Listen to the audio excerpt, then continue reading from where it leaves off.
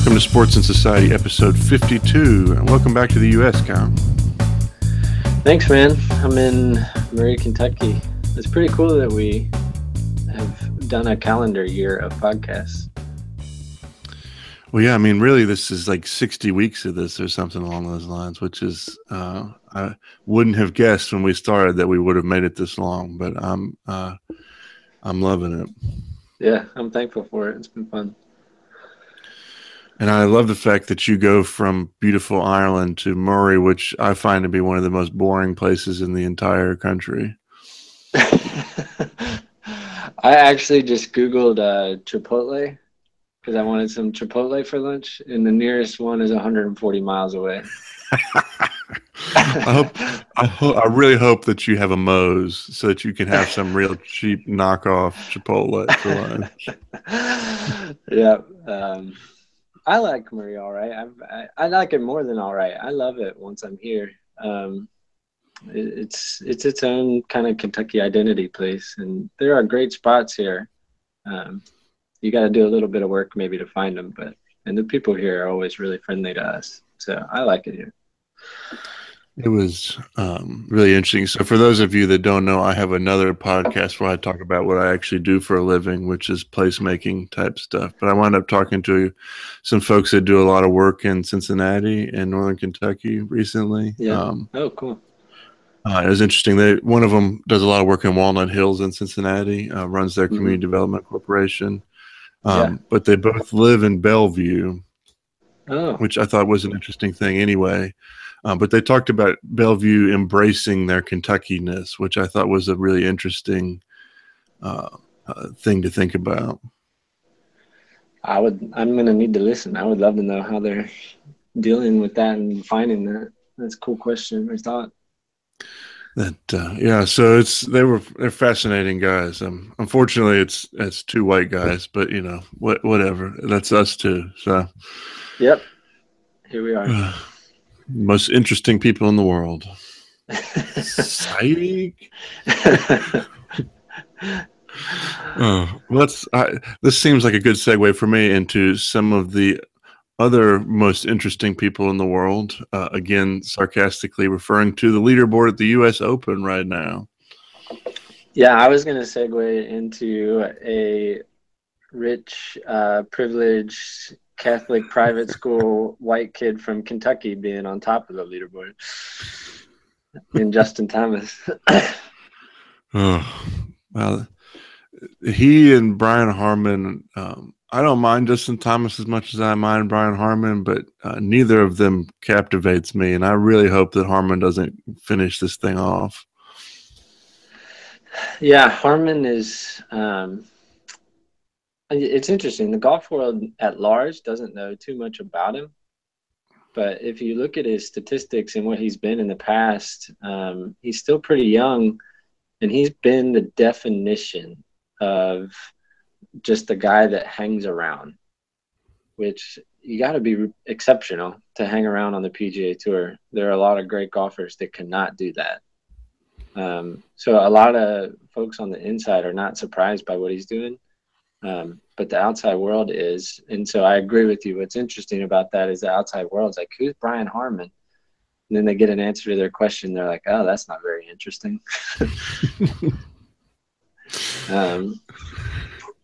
Whereas I think Justin Thomas is probably a little bit more interesting story. Everyone's comparing him to Johnny Miller because Johnny Miller was known for being as talented as Jack, but not as consistent as Jack. And I think that applies for Justin Thomas is that on any given day, he's as talented or more talented than anybody else playing the game.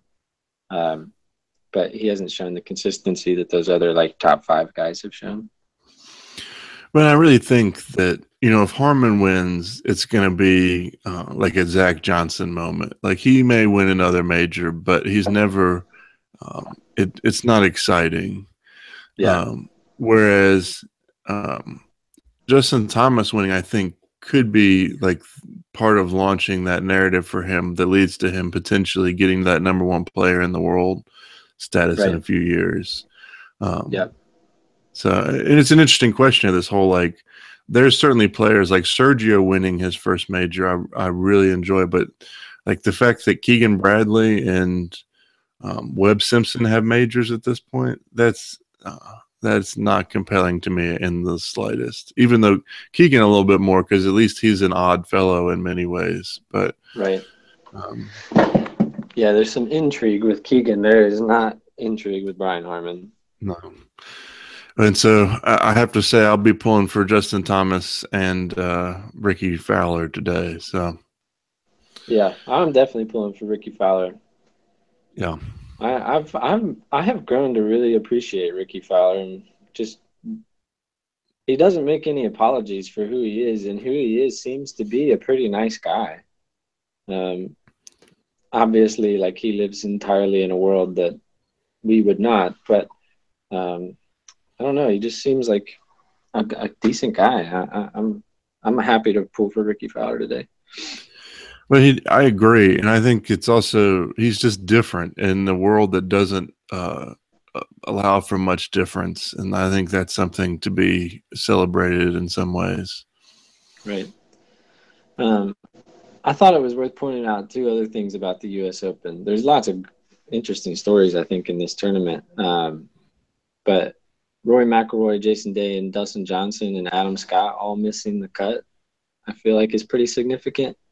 One, just within the context of this tournament, that this course, I think it's playing great. Like, I love how this course is playing. I think the USGA would like to see the numbers not quite as low. And I think the course being wet has made it a little bit more possible, obviously, to go low. But it's a type of course that if you're off a little bit, even if there are wet conditions, like, you're going to shoot a really high score. I mean, Rory shot a 78 the first day on a day when a 65 was out there. Is that what Fowler shot the first day, I think? So a 65 was out there, and Rory McIlroy shot a 78, and Jason Day shot a 76, and Dustin Johnson shot like a 75. Like, that's a cool course, in my opinion. I actually think the USGA has nailed it with this course. But I also think it's significant that they missed the cut, because I think I know we exhaust Tiger Woods a lot in the sports world, but his streak of not missing a cut at a major was something like 32 or something like that.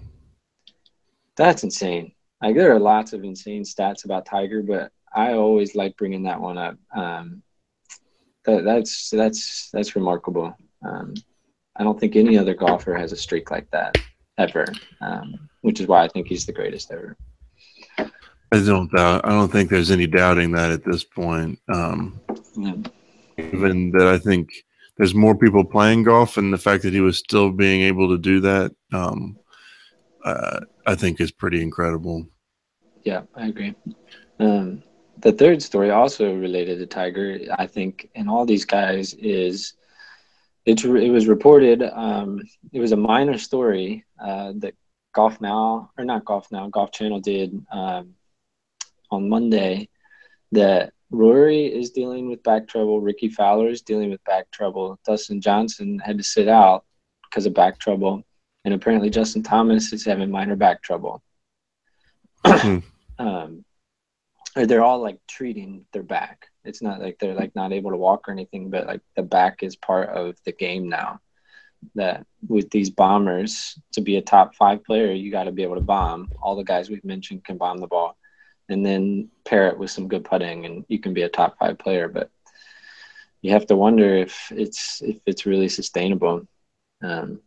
This is the first generation of people that have been swinging like these guys are swinging, and so I think we'll find out in the next 10 to 15 years if it's going to be able to hold up.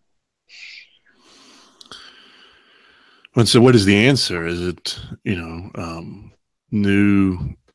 shorten the courses to de-incentivize long hitters, or what is it? I don't think that'll happen. I just wonder if it'll change the scope of a playing career.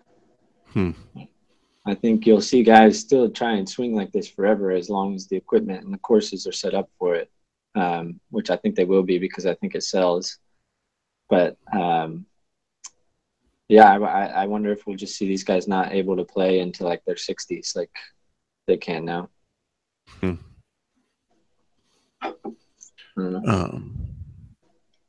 I will say, just on another note here, that Fox's coverage has again been horrendous. It's so terrible. Like, it's so terrible. The USGA has been just raked over the coals for choosing whatever that abomination was that I actually loved 2 years ago. Yeah.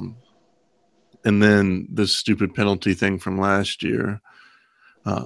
But perhaps the bigger thing for me is they went with Fox, and it's just ruined the watchability of these tournaments to some degree. Yeah, it's so bad. The only credit I will give them, so if you're watching Fox on mute, is actually somewhat pleasant because they make such expansive use of the shot tracker stuff. And I do appreciate that. I enjoy that. Like they carry a shot tracker with each group and set it up in the fairway before every shot, which I can't imagine how expensive and how much work that is. But I appreciate it. I do like seeing the flight of the ball, so I can appreciate that. But yeah, everything else is really, really bad. Well, before we move on off of golf, I just wanted to put this out there because we were talking about Tiger. And this is the stat that blows me away, and I had to look it up real quick. But he set the all-time PGA Tour record for consecutive cuts made at 142. That lasted from 1998 into 2005. The next longest streak by any player is considered to be in the 20s, which is just absurd. Yeah, I think that is the most incredible golf statistic there is. Yeah, with the nature of the game, especially. I mean, it's just so hard to be consistent in golf. And even just getting like a bad break, like a bad bounce and making a quadruple bogey makes a lot of people miss cuts. Mm-hmm. Like really great players miss cuts because of like one errant shot. So you think of how many shots go into those rounds that he played. It's incredible. Well, let's move on to basketball. Are you celebrating the Warriors' triumph? No, I'm not. I wanted Cleveland to win, I think. I don't. Disappointed in you, Kyle. I'm not lamenting it though because I like the Warriors too. Obviously, I mean they play basketball the way it should be played, and it seems like everybody but Draymond would be like pretty fun to hang out with, which is how I gauge a lot of my sports love. Steve Kerr, I love. And I think it's good for the NBA that they exist right now. I don't know if they win like 5 in a row, if that'll be good for the NBA, and we're going to talk more about that. But yeah, I'm happy about it. I'm not celebrating it, but it was a great series. I thought, even though it was 4-1 final, but still, I thought it was great. Where are you on it? I'm happy to see the Warriors come back and win it this year. I don't think there's a more likable person in the professional sports world than Steve Kerr. And I just love everything kind of about the way this team carries themselves. That I might argue that the bigger risk to the NBA is not from them winning 5 championships in a row. It's from the fact that their internal chemistry seems to be really easy and natural, and that lack of drama would probably be worse for the NBA than them actually just being dominant on the court.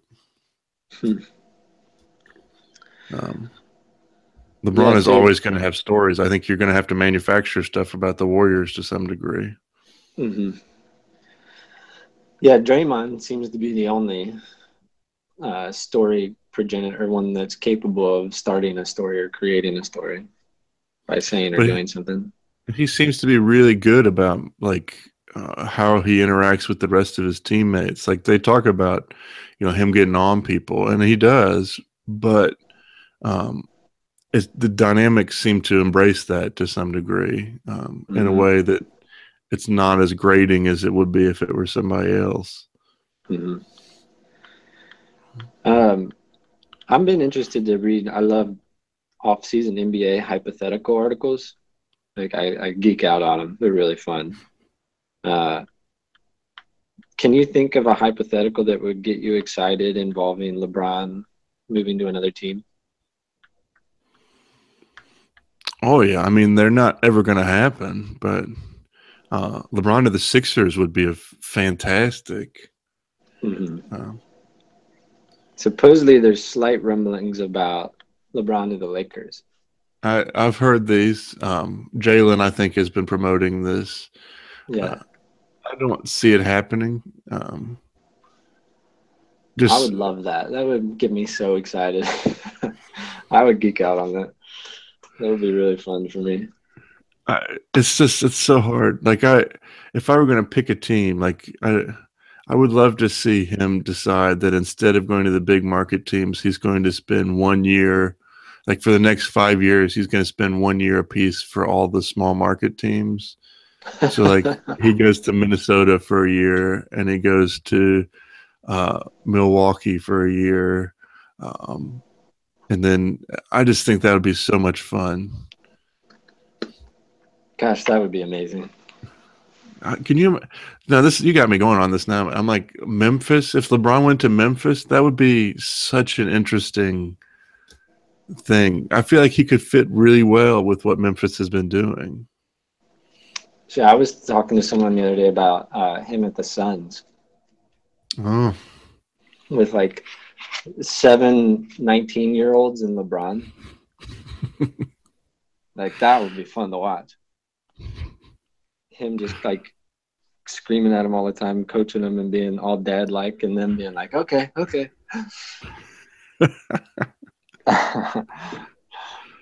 Oh my.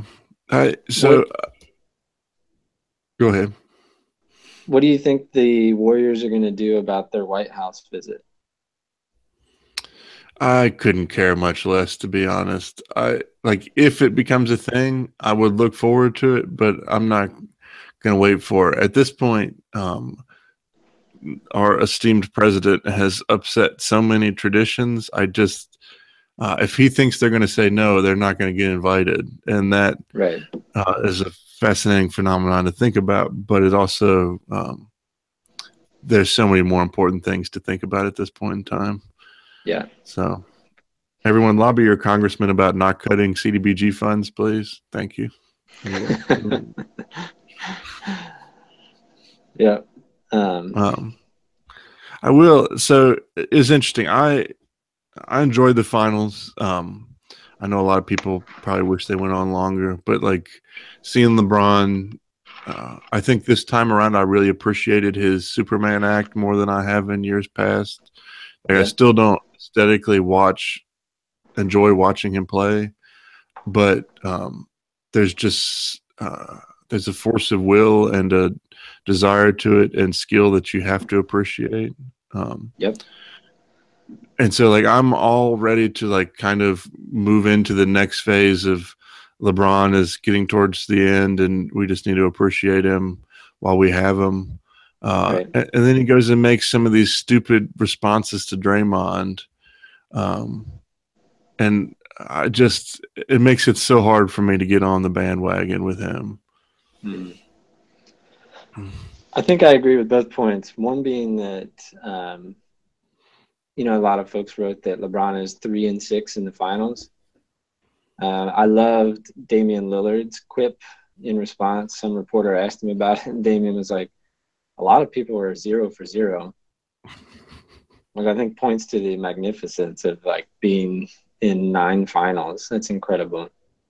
I also agreed with him when he was like, I don't have anything to regret. I gave it my all every minute I was out there. I agree with him.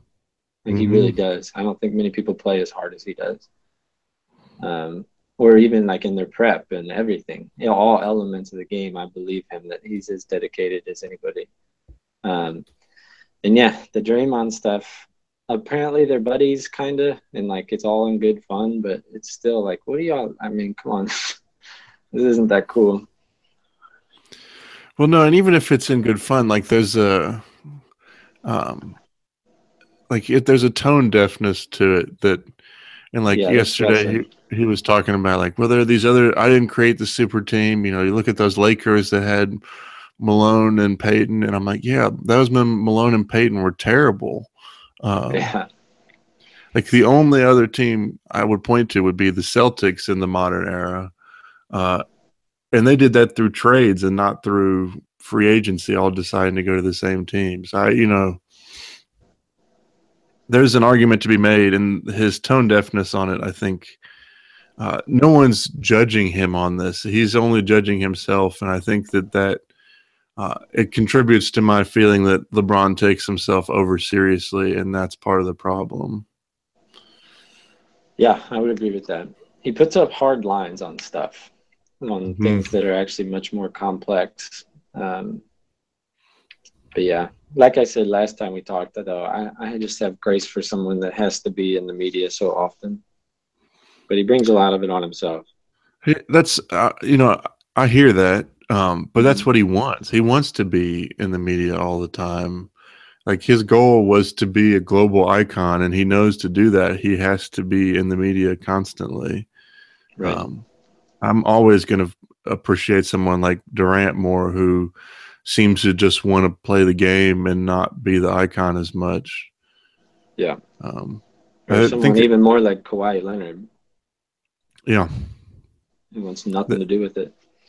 There was I don't remember who I heard this story from. And one of the NBA podcasts I listened to was talking about during the lockout season, all of these leagues that have these semi-professional guys in it that would play in the summertime. All of a sudden, LeBron and KD and people were showing up for those. Mm-hmm. KD was going to play at Rucker Park and stuff like that. And the guy was just talking about how LeBron and KD both showed up for one game that they were at. And how LeBron had like an aura where no one went around him, whereas KD spent like an hour signing autographs and taking pictures with people. And I think it's just, that's the kind of thing that there's an unspoken way you carry yourself that I think plays a large role in these things. And it's why LeBron will probably never get the benefit of the doubt from people like me. So, right. And that video of KD dropping like 5 3-pointers in a row at Rucker Park is probably my favorite sports video of all time. I mean, it doesn't beat Usain Bolt like stopping running with 20 meters left in the 100 meters, but it's close. Yeah. Well, we still got lots to get to, but let's can we try and do some quick fire things to get through some of the rest of this stuff? Yes. What did you make of the French Open? First, I'm so tired of Rafael Nadal. I know 10 is amazing, but it makes the French Open not worth watching on the men's side for me.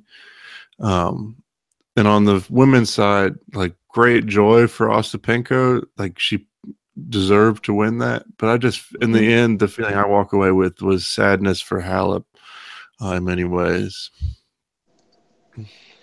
You? That women's final was amazing. I was captivated. That was so fun to watch. I actually enjoyed that Serena wasn't involved for similar reasons, that it was somewhat a scripted men's side. So, yeah, I thought the women's side was a blast. I loved watching the women's matches. And there were a lot of great matches on the men's side, but the final seemed pretty easy to predict. But I have to admit, I think it's cool that he's 110. It may not be fun, but I think it's cool. I can agree with that. Yeah. And you have to just bow down to it to some extent and say, wow, that is incredible. That is amazing. Winning 10 majors at one major, it's incredible. It's one of those things that it's really easy now to say, like, I don't think that'll ever happen again. I have to say that I wonder how much of this like there doesn't seem to be a next group of tennis players, stars coming along, and I wonder what that means for tennis.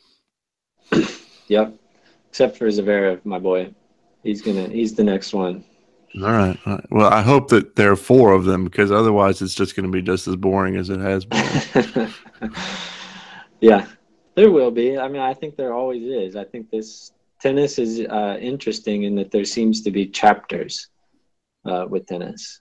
And I think this chapter is just about over. I mean, Federer being done, and it definitely looks like Djokovic is almost finished. And I think Murray has a few years left, and Nadal probably has a few years left. So I think we're looking at within 5 years, those 4 will be out.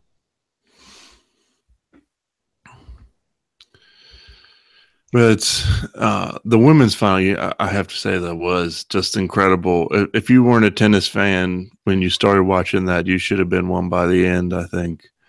It was just compelling. And again, though, I have to say I've been a Halep fan for a while, and it was just it felt like she missed her chance and she'll never get another one in some ways. But fingers crossed for her.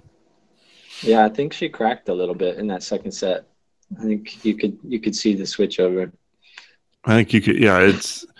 And I think that's part of what resonates for me about her, is that she gets in her head too much, and that's what happened there. I think is that she doubted everything, and all of a sudden that mental game went away, and you can't. That's also what made Djokovic so amazing to watch in my mind, because he would be mentally broken like 7 times in the same match and keep coming back to take it again and again and again.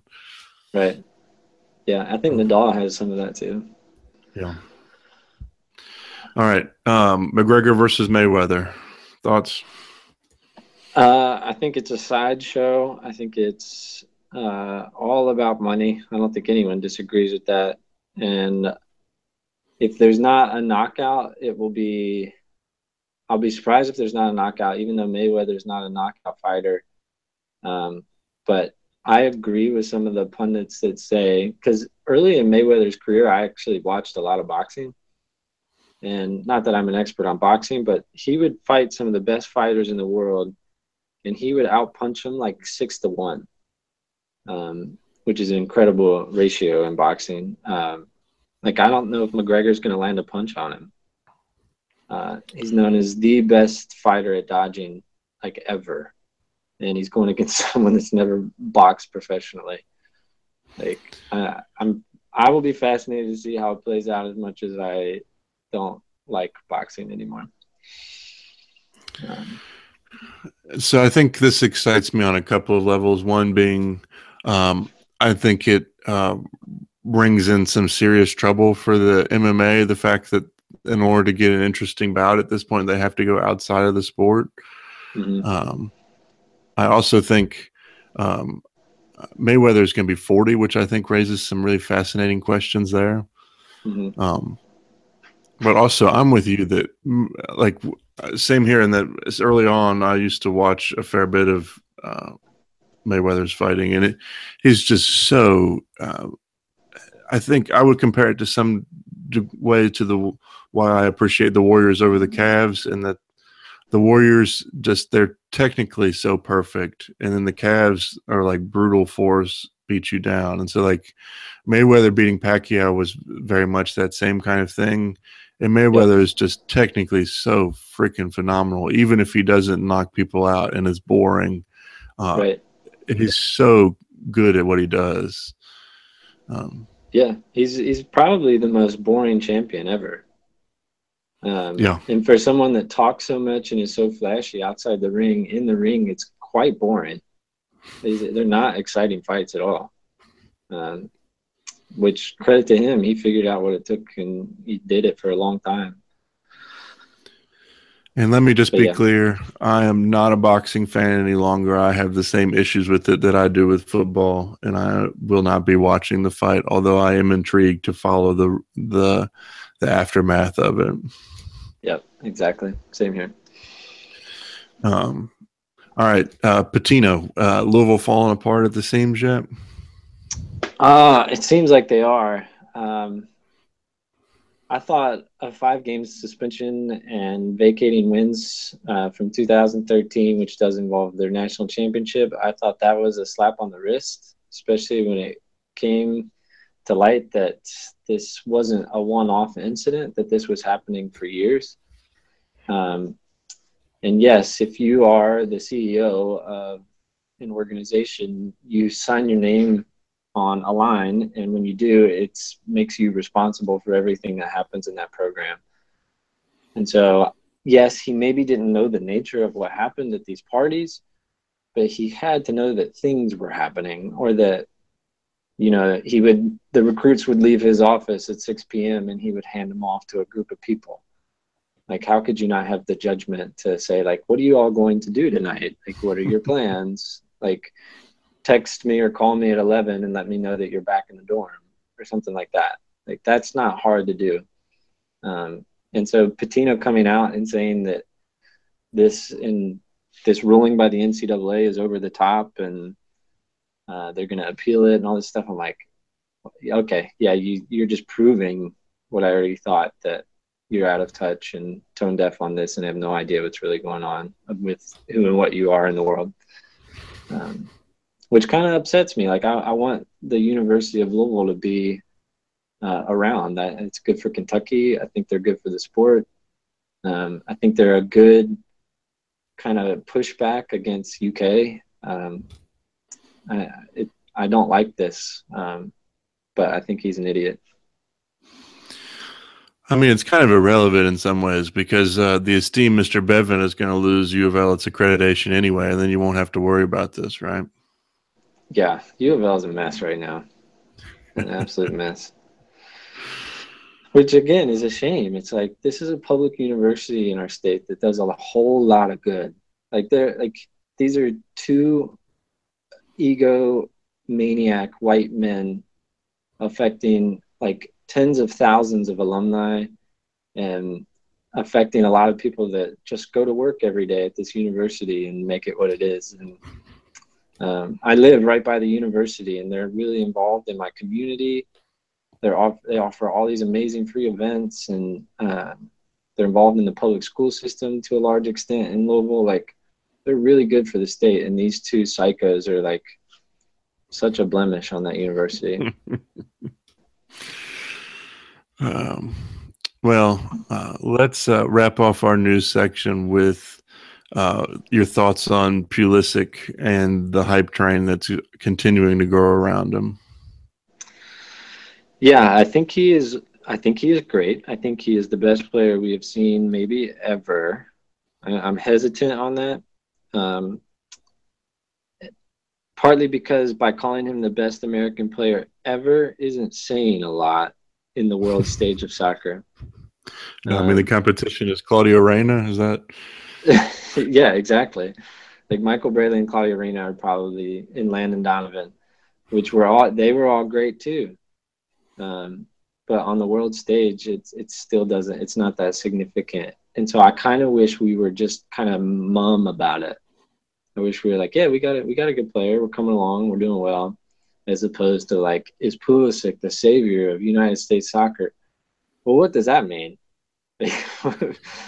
If the answer is yes, what have you accomplished? Like, not a whole lot.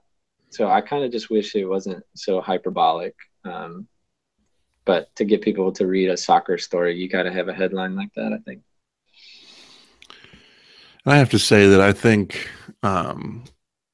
it doesn't bother me that much because I think it's always going to come. And I think that you're only going to be the one when you're able to deal with that. And so Messi and Ronaldo, I think, have even more pressure in their own countries.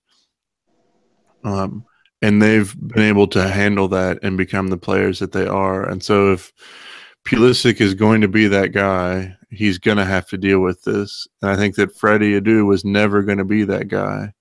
And this just maybe it contributed to that, but also maybe he just was never going to be that guy. Yeah. And he just seems like he does. It's hard not to talk about him because he's so far ahead of everybody else on the pitch in some ways. So, I don't know. It doesn't for me. I think it's a good thing in terms of it builds excitement around the men's national team, which I think is a good thing at this point in time. Yeah, that's probably true. Although Ronaldo might be joining Messi in tax fraud. Well, apparently already has. Yeah. So. Yeah. Apparently, tax fraud is the thing to do in Spain. Yeah. What do you think of 60-minute matches? It's an abomination. I try not to take hard stances on things, but that would really put me off of soccer. So what's the story here? So essentially, there's a body that I had never heard of, but that is made up of some of the biggest, like I think it's FIFA, and then like 4 leagues are part of it, and they are coming together to discuss doing 60-minute matches in order to cut down on time wasting and make the game more appealing. And I have to say that I don't think that's a good idea at all. A few players have come out in support of it. Yeah, well,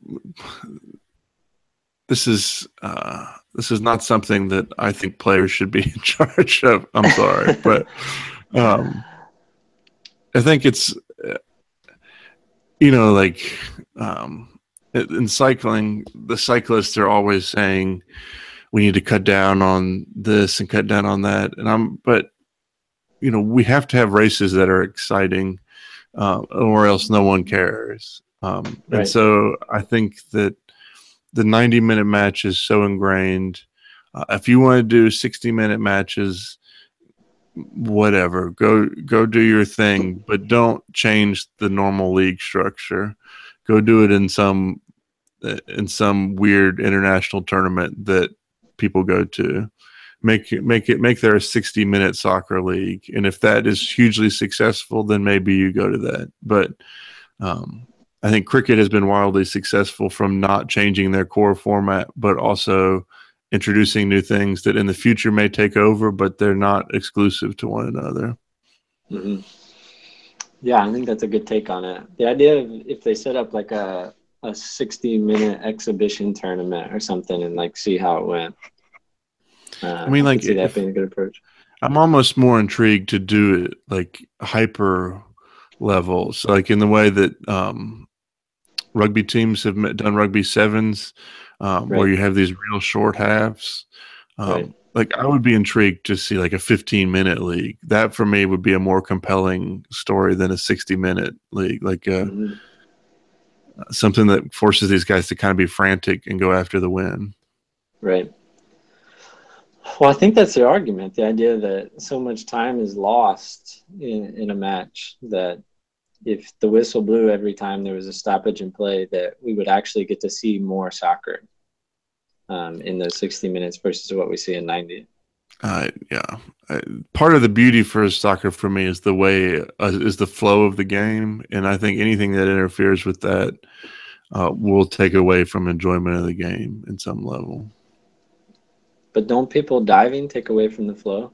Or like a keeper holding onto the ball for 20 seconds or standing over a free kick for 10 minutes? I don't think so. I guess there's a rhythm to it. And you can see when it goes beyond what's normal, but there's already protocols in place to kind of deal with that. And so I think it's just, I think you just kind of embrace that, and that's the way the game is played. Right. I do like the rule suggestion for only captains can talk to the referees. Oh, I don't think anybody should be able to talk to the referees. Yeah, I agree. Yeah, it's obnoxious how annoying they get. All right. Well, you want to tell me what's going on with this cricket match that's happening right now?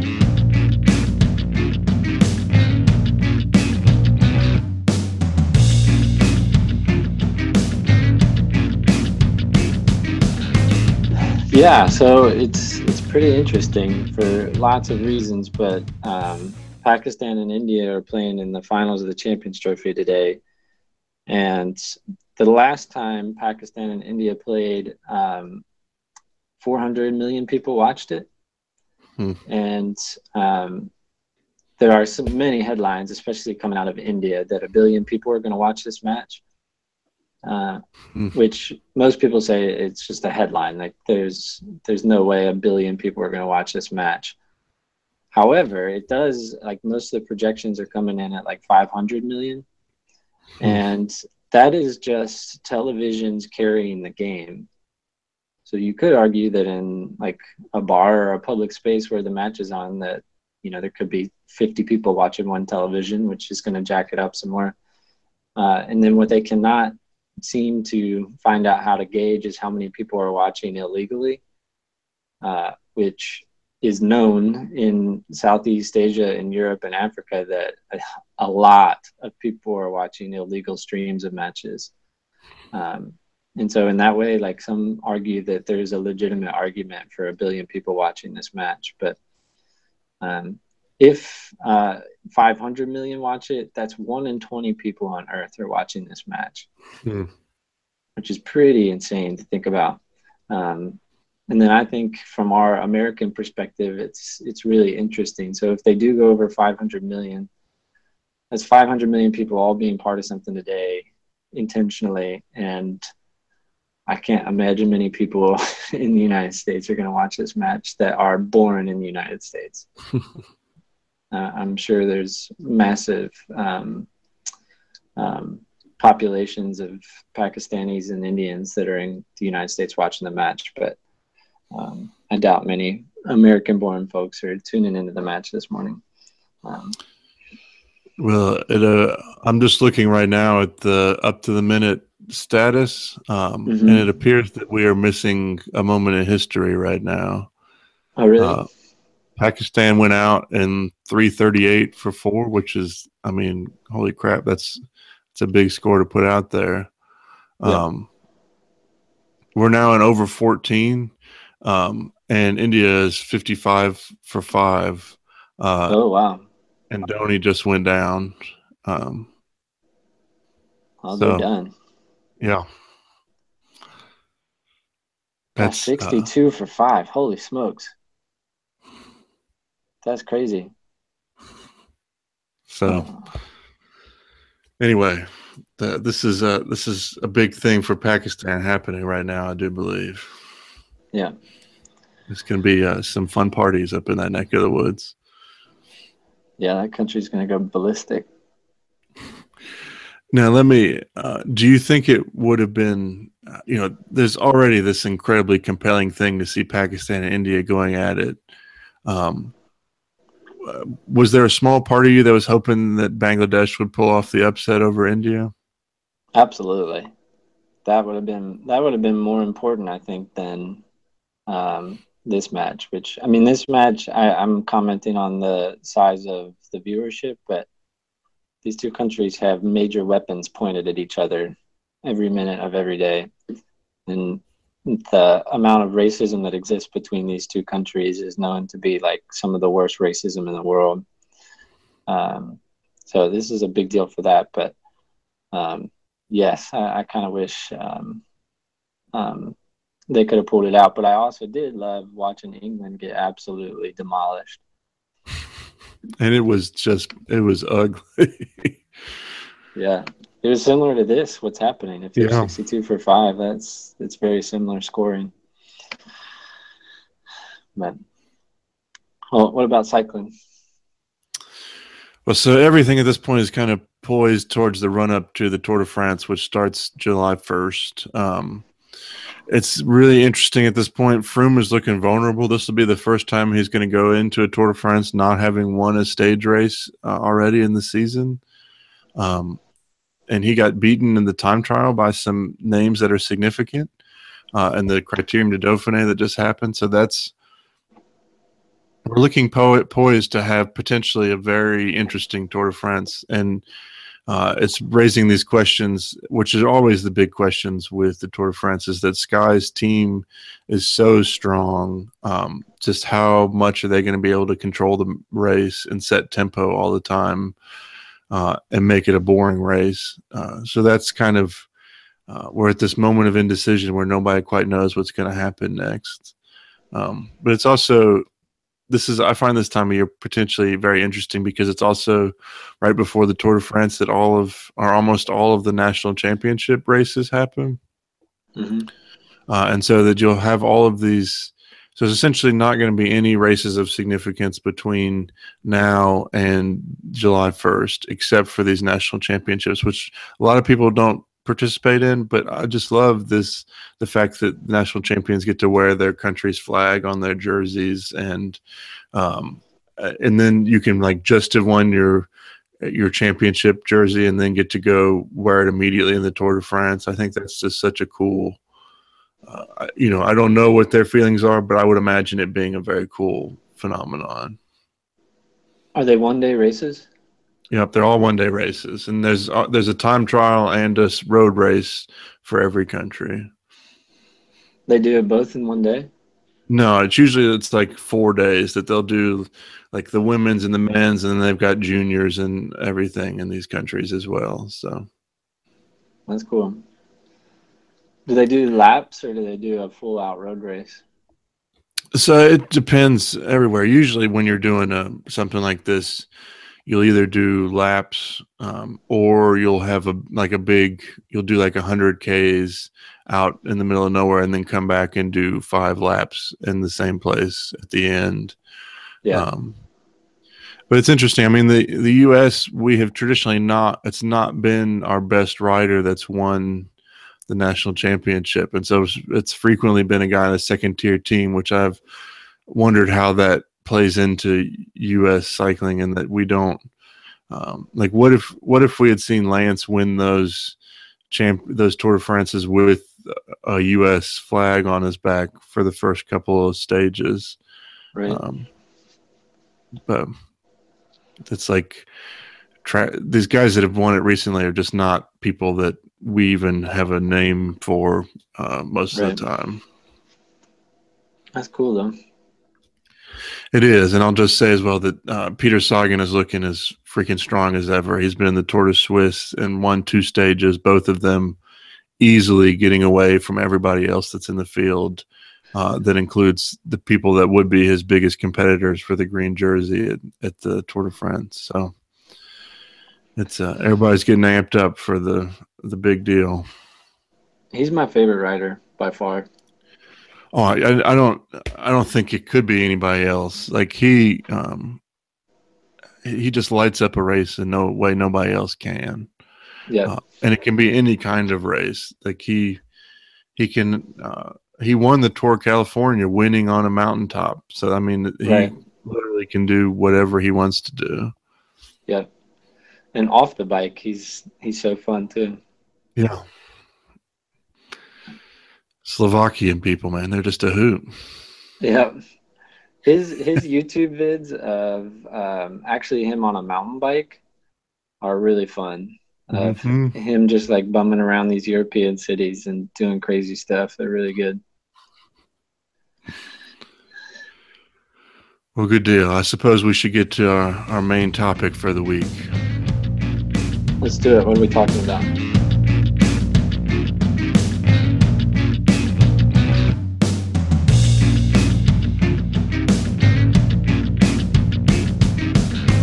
All right, so this week the topic is kind of the idea of parity versus the idea of dominance, and I think this has been brought to mind by the Warriors and Cavs and the necessary questions it's asked after a pretty terrible playoffs in the NBA of what is best for the sports world.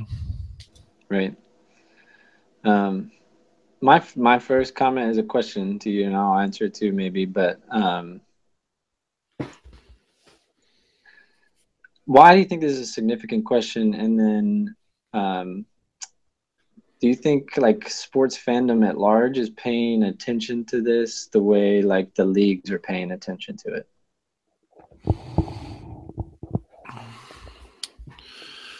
No, to the second part, no, I don't think fandom is paying attention to it as much. I think that's if I've learned anything over the past few years, it's that most people know way less than we think that they know, as a general rule. And so I think that generally speaking, most people don't. It doesn't matter to. So really, this is for the hardcore folks. And then the question, in some ways, then becomes what role are those folks in the broader sports world, and then what role does money have in all of this? Because I think that's what it comes down to. Yeah. Which is the reason that's an interesting question for me, I think, is because it points to exactly what you're saying. Like there's like a few different worlds that exist within sports culture. One being like the ownership, advertising, marketing world that is constantly thinking about a bottom line. And then when they come in contact with different sports or different ways in which leagues are structured, and when they have to kind of like police or govern or negotiate a sport based on things that are to some extent out of their control, and that mainly being this, what is so compelling about sports is we don't know what's going to happen. So they're trying to constantly like orchestrate a situation in which we don't know what's going to happen, but we kind of had a handle on making this stage appear or something like that. And then there's also the element of the casual fan. And so the casual fan wants the best storyline, or at least like from the perspective of the owners and the marketing and people that are stakeholders, that when a casual fan is drawn in, that means more money. And so what kind of storylines and what kind of things bring in the casual fan?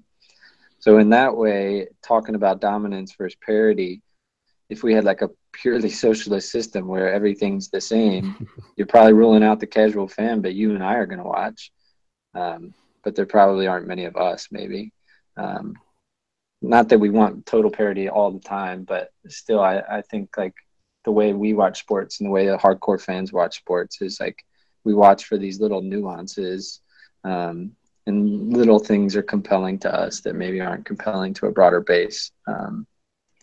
So it just makes it an interesting, significant question in that way for me. See, and I think I might push back and say that I think in that world where there's ultimate parity, there's actually you're expanding your viewership. And I think that part of that is you're maybe expanding the people that are hardcore fans like ourselves, but also I think there's a huge geographic basis to this. And I think we saw this with Nashville getting activated about the Predators in this Stanley Cup Finals. Mm-hmm. In some ways, I think that's so good for hockey compared to, say, the Bruins going up against the Penguins.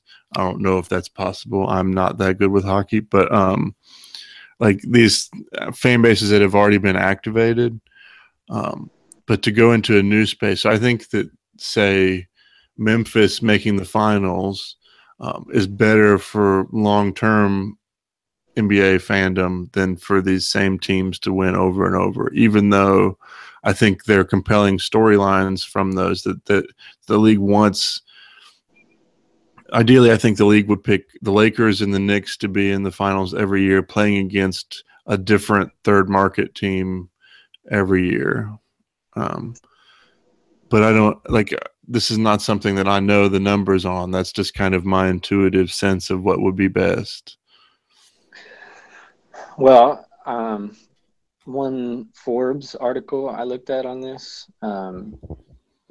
from a professor at Northwestern that studies this stuff and writes about it, he would agree with you that these leagues overall are very okay with dominant franchises, and they're okay with dominant franchises because they sell well.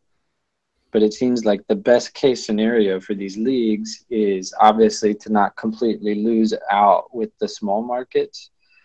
And so kind of setting up a scenario wherein there are like maybe 2 or 3 or 4 dominant franchises with somewhat of a fair shot for a small market team to make it there.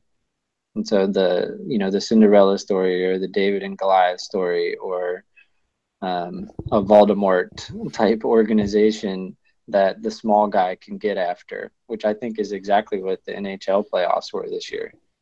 And so, yeah, if it's possible for Memphis to have like a just standout year where everything clicks for them and they get to the finals against a powerhouse, like that's the ideal scenario. And so in that way, you could maybe argue that the NBA is a little out of balance right now. But what this Forbes article was pointing out is that dominant franchises actually sell well. But you have to wonder if that's like sustainable or if that'll last forever. So then I wonder how much the problem for the NBA this year was the overall playoffs and not just that final. That it was, I think the NBA wanted to see the Warriors and the Cavs at it again. Mm-hmm. But I think that if they had their way, they would have seen the Spurs push the Warriors to 6 or 7. And then probably also to see the Raptors push the Cavs to 6 or 7. Right. I think that's, I think that, I guess to make it even more clear, I think the league probably even loves the fact that the West is much better than the East, and that they like that LeBron has this easy road back to the finals, but that there's also a competitive side on the other side that can like foster that kind of growing energy in those places. Right. Yeah, the other examples that this article pointed to were, Bundesliga. I mean, Bayern Munich has ruled now for like 15 years. And then in England, you've got only 4 teams, except for the anomaly of last year, in like the last 20 years have won the title. And then in La Liga, it's nearly impossible. I mean, there's been little flashes in the last 20 years, but I mean, the top of the tables are obviously Barcelona and Real. So it seems that those leagues they're not making it impossible for that to happen. They're allowing that to some extent. Well, and it brings up this really interesting question of why the U.S. has gone for the salary cap when these other countries have not. Right. And raises those interesting questions that, perhaps the Europeans are more okay with unfairness than we are on some level. Yeah, and that's what is that contradiction, maybe contradiction is too strong of a word, but I think it is a contradiction to some extent because revenue sharing, salary cap, things like that would come with a conviction, like an antitrust conviction in like U.S. business. And so these institutions in professional sports in America are arguably, or in the like our collective imagination, are considered like the most American thing there is. Like, if you try hard and work hard and build your way up and you make good decisions and do all the right stuff, then you'll be a champion one day. Where in reality, in the NFL, which is arguably the most like traditionally American league in a lot of mindsets, they seek parity almost on a harder line than any other league with how they do it. I mean, the sheer idea of that, if you lose and you lose worse than everyone else, you get the first pick in the next year's draft. Mm-hmm. So you get rewarded for being horrible, which is like nowhere in the American consciousness is that a thing. But in our professional leagues, that's exactly how it works. So I think that's pretty fascinating. It is, especially because you think about how directly opposite that is in the soccer world, and you think about like the Champions League. The reason that everybody wants to make Champions League, they probably don't even want to play the matches, but they want that 20 million or more or whatever it is that they get from being in Champions League every year. Yep. Yeah, I think they share 150 million in revenue sharing. Yeah, which is pretty crazy. But yeah, the idea of revenue sharing, I think salary caps obviously are a huge part of it. But even more than that, the idea that MLB has these massive revenue sharing deals. And so now you see these small market teams signing billion-dollar television contracts. It's like, what? How is that possible? And it's because there's rules in place that are designed to bring about parity in the league. It's a powerful force in American sports. I think this raises an interesting question for me, thinking about college athletics. Yeah. So like Texas at this point has a massive behemoth cable deal of some kind. I don't even understand exactly how it works, but they have their own network and all this stuff, which I'm assuming they're making just tons of money off of. Mm-hmm. And yet there are all kinds of rules in place that are supposed to limit their competitive advantage. And I just really wonder, like, how that plays into things. Right. Because it's not like Texas has been setting the world on fire. Right. But they still have these resources that nobody else has at this point. Right. Yeah. And I was thinking about this, and I don't have much to back up, and it's kind of a new thought for me, but I'm realizing that I think the way I imagine the overall narrative of something like college football is that for a long time, well, up until very recently, so post World War II, within the NCAA, it was like the wild, wild west.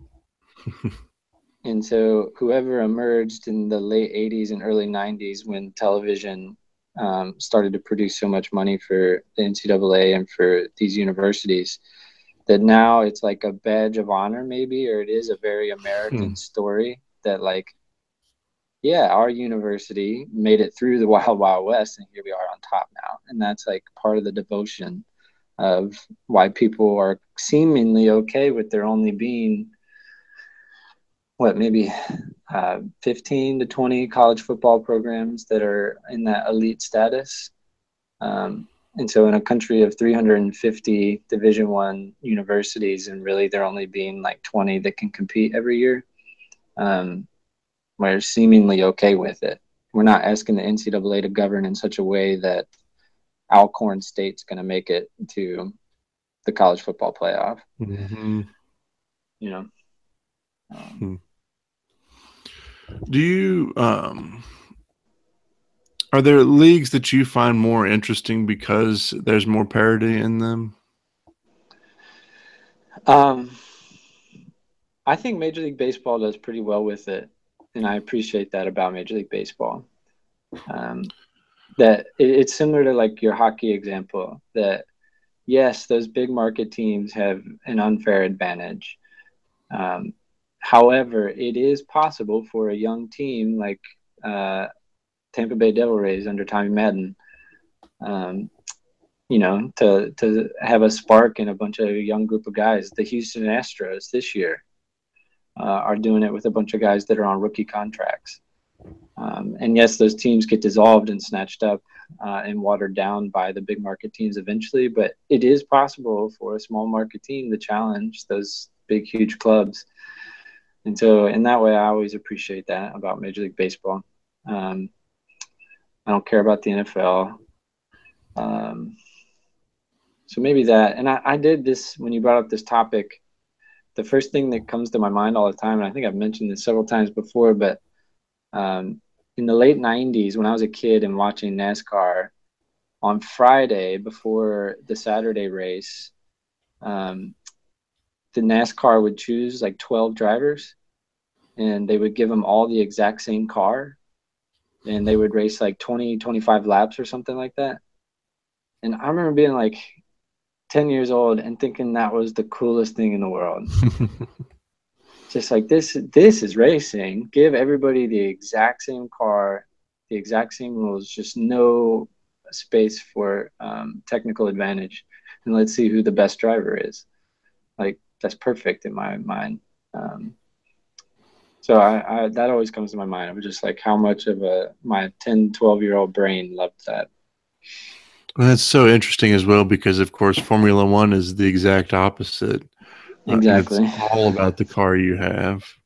And so again, there's this weird US versus European dynamic in opposite of what we would expect. And I don't know, very interesting. I do want to take a moment and ask, like you mentioned baseball and hockey as being these leagues that are good at promoting parity. And there's a part of me that wonders if that's the leagues that's doing a good job of that, or if the sport itself makes that more likely. I think that part of me for that is that these are sports where there's more room for uncertainty, perhaps, than there is in anything else, and it's much harder to hold form in these sports than I think it is anywhere else. Like I think of Bryce Harper and Albert Pujols, for instance. Two of the greatest hitters I think we'll see in Major League Baseball history. And Pujols carried that for 5 years and then hasn't been the same guy since. And Harper had a year or two and then lost it and then has had another year or two. You see the same thing with Teixeira when he went to the Yankees. And I'm really intrigued by this idea that that it's much harder in some ways to construct a team that will consistently do well at baseball. Versus some of the other sports, just because there's so much uncertainty in the game itself. I think that's what makes players like Clayton Kershaw so amazing, is that we see that the Cubs rotation that was so phenomenal last year, it's just not the same this year. Right.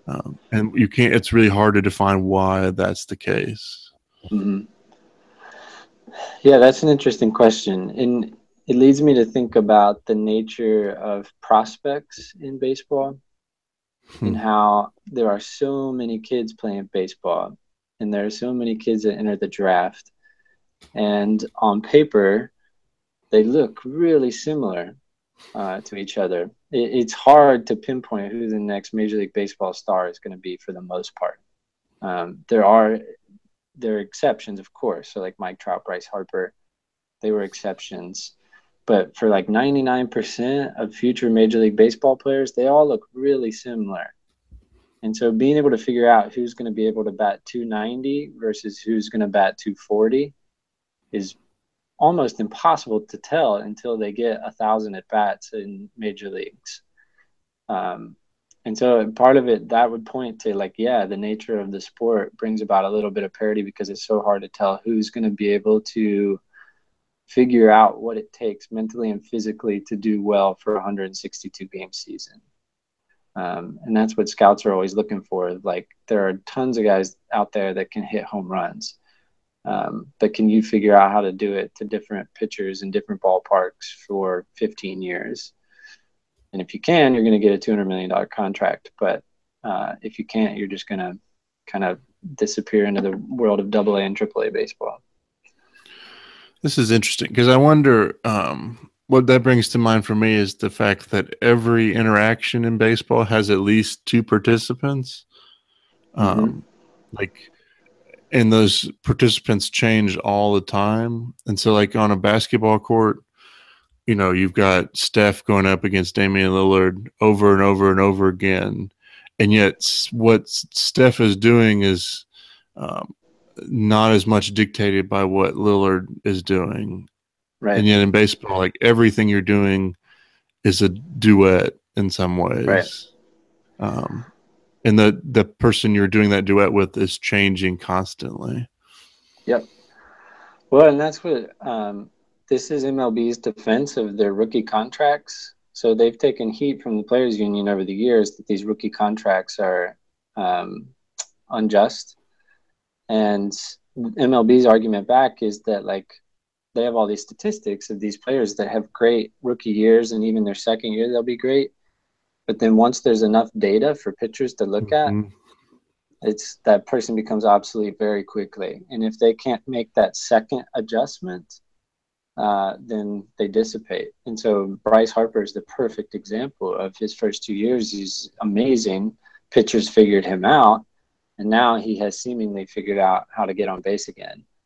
And that's who gets the big contract, whoever figures out how to do that. Well, it's interesting to me. There was I have to say that I have been captivated by the Yankees this year. They've made me want to pay attention to baseball again.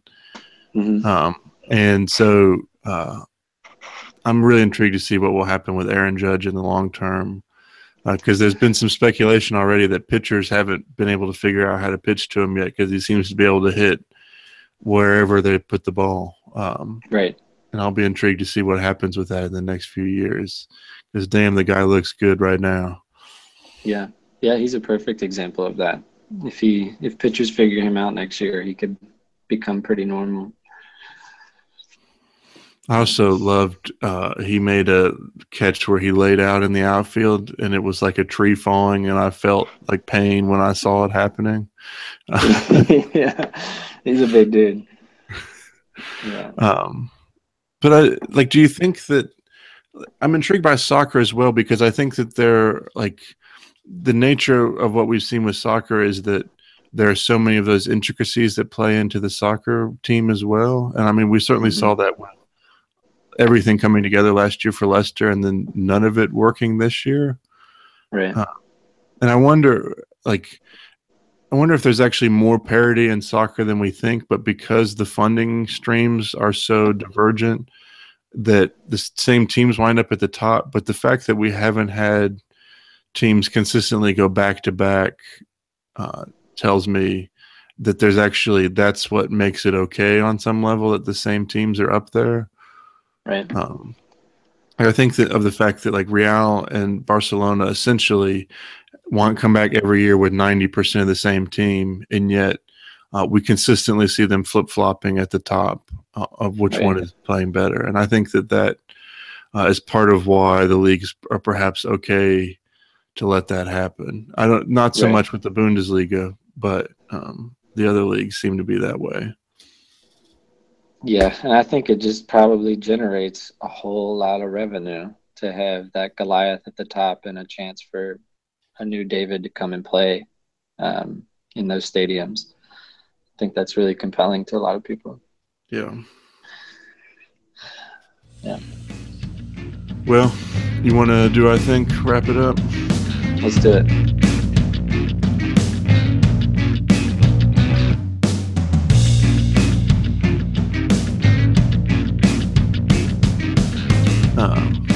You want me to go first, or you go first this time?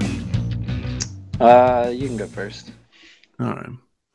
That way I can start us off positive and you can kill us here. I like it. Yeah, let's do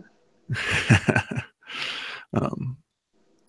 It's kind of amazing that we have gotten this far into this series without really giving our full appreciation to how TV has changed sports. And today I want to be positive about that. And so I'll say I'm immensely thankful for how accessible television has made sports. I think I would be much less a sports fan without the prevalence of sports programming on the weekends when I was growing up. I have a really fond memories of watching football all day on Saturdays and watching ACC basketball at noon on Saturdays. These tremendous athletes and beautiful plays were brought right into our home. It also represented a shared experience with thousands of other fans. The television really was at the crux of what made me the fan that I am. This raises really interesting questions for me about how the internet and YouTube in particular will change what fandom means for the next generation. What does it mean that we have access to a ton of highlights and footage all the time, or that there's a wealth of discourse available online to participate in? I can only imagine what fandom will look like in the next generation. Yeah, absolutely. It makes me think too. So when I was reading about this Pakistan-India match and potential billion viewers or whatever, so the only time on earth that 1 billion people have watched the same thing was the Beijing Olympic opening ceremony. And I often use this conceptual lens tactic with my students is I ask them to imagine what's happening here on Earth from like an alien species perspective. So like if we're being watched by extraterrestrials and they like don't really understand what we're up to, or they don't speak English or the common language of humanity. And so like how fascinating of a thought that is if someone's been watching us for 250,000 years, that during the opening ceremony in Beijing, they would have been like, oh, that's interesting. Look at that. Like, 200 years ago, the average human alive didn't venture more than 10 miles from their house. and they would have only known about 80 to 100 people in their lifetime. And yet 200 years later, over 1 billion people can come together to do a common thing. That's pretty fascinating to think about. Yeah. I'm intrigued. Have you, with your kids that you work with, have you seen, how do they engage with sports?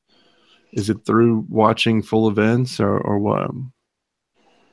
That's a good question. I'm not sure, to be honest. I'm not sure how they're watching it. It's not something I talk to them about, but yeah, I don't know, to be honest. I think they're just watching television. I think they're watching events still. Yeah. Well, I expect you to ask that question in your class then, so we can have some data to go back to here. We'll do it. All right, dude, hit me up. Yeah. So I watched 2 documentaries on Conor McGregor this week to try and get a handle on who and what he is. It was fascinating to see where he comes from, what his relationships are like, how he views and defines himself, how he projects a certain version of masculinity, just as it was fascinating to see all the other complexities of a freakishly dedicated person's livelihood. It left me wanting good things for him and his people. This was contrasted with the scenes from his fights. As one that does not watch UFC, I was sick to my stomach. I was also struck by how noticeable of a physical reaction I had to the fight scenes. I was also struck by how unnerving the panning shots of the fans are. They are in a complete frenzy. And so I was maybe even a bit more depressed about UFC than I have been in the past. I think that we need more voices speaking out against it.